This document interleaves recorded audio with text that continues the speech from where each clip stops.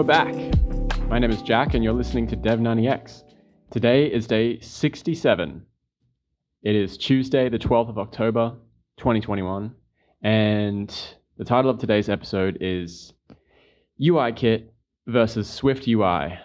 Which to learn, which to use. So this is the major theme of what I'm going through right now.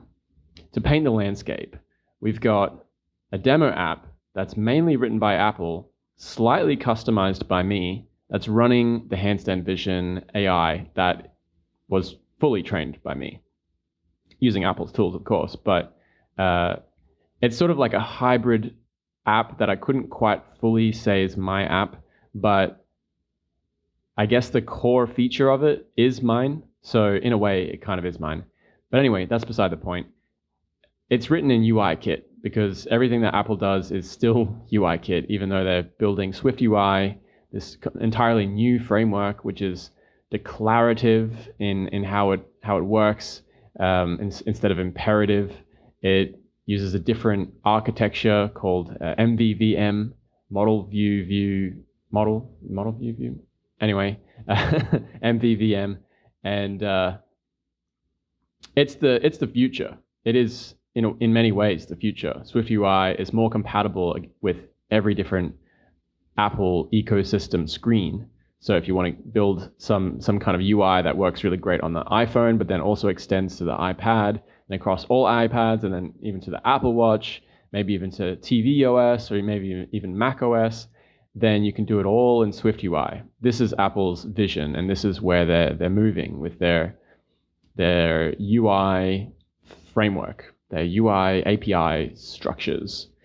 And they are different enough that you have to spend a considerable amount of time practicing and using each one individually, because they are fundamentally different in how you would choose to structure the data aspect and the UI aspect of your application. So the problem is that I'm still a beginner, and I'm now trying to learn iOS development. Sorry, I'm not trying. I am learning iOS development. And a lot of the materials that I'm learning from are now coming out in Swift UI. It seems to be the way forward. Everyone's talking about it. And in a way, it's October 2021.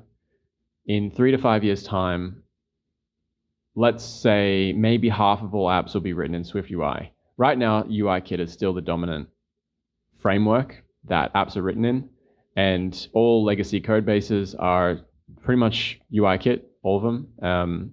Only the new apps that are coming out are written in Swift UI, and then segments of legacy code bases are being rewritten in Swift UI where it makes sense to, but still the majority is in UIKit. So if you want a job today, you still have to know UIKit, unless you're working for a startup that's not using it, which is kind of where I'm at. That is the situation that I'm in. It's a new app. It's a startup. I have the choice. We could go with UIKit, or we could go with the new fancy shiny Swift UI, which isn't perfect yet.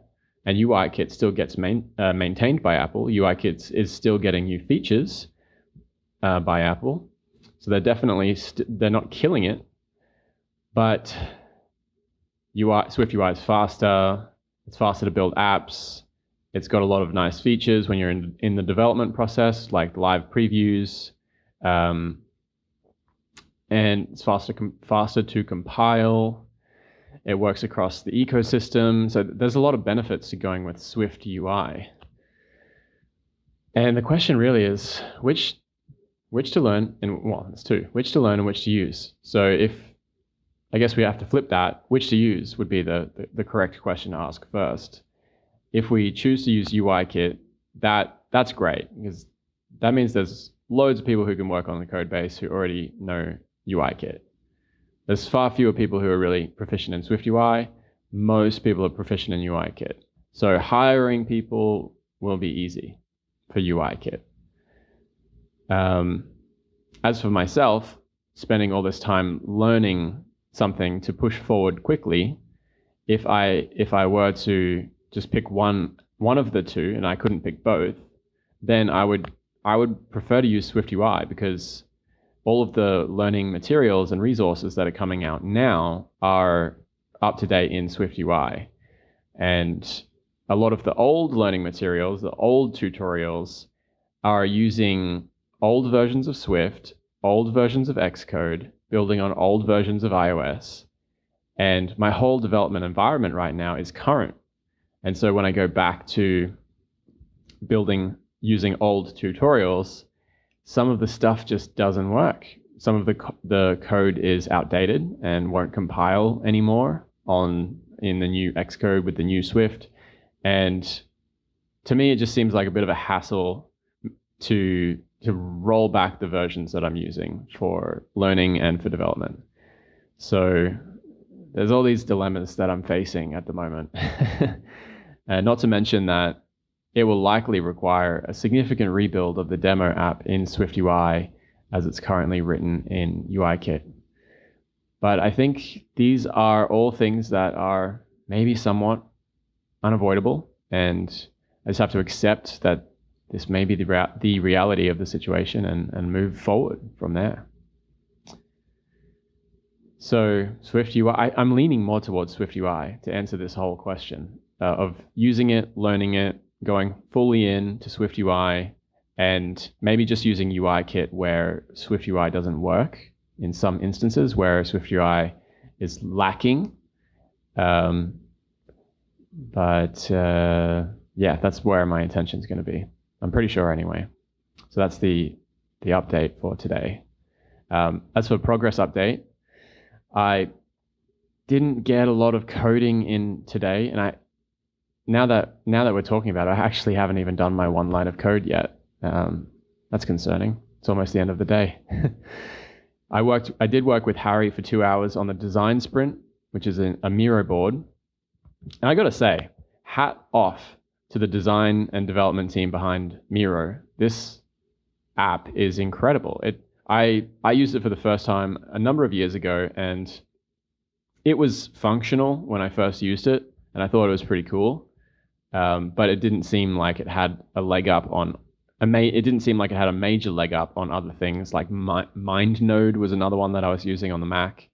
But now Miro is just incredible. Like it's the little things, but it's so polished. Like when Harry is moving his cursor around, I see it in exactly almost real time, and there's no lagginess or jitteriness. It flows so smoothly. That kind of a thing just blows my mind. Wow, how far we have come with web app technology. It is incredible. So yeah, working in Miro, and that is one of the cool apps to be using for collaboration. And I also created a new Git branch for the first official feature build that I'm doing, which is the logic implementation. So I've got the new Git branch, and I'm going to be building on this branch, and then we're going to merge it back into main, and we're going to do the Git. Git is going to be working. So that is good. Other than that, I had a lot of errands to run today, which is just one of those days where I didn't expect it to happen. But last night I was out at dinner, and while I was eating dinner, my helmet was stolen off my scooter. And so I didn't have a helmet, and it became a priority for me to get a helmet today. So I went out this morning and got a helmet. And then while I was out, I thought, heck, may as well run some errands. So I ran some errands and then got back and didn't really get started at the time that I typically would get started into the work. So I thought, and the internet cut out in the middle of the day while I was in the call with Harry, but we'd already been working for 2 hours, so it was about time that I stopped and went for lunch. And then after going for lunch, I thought I'd just run some more errands.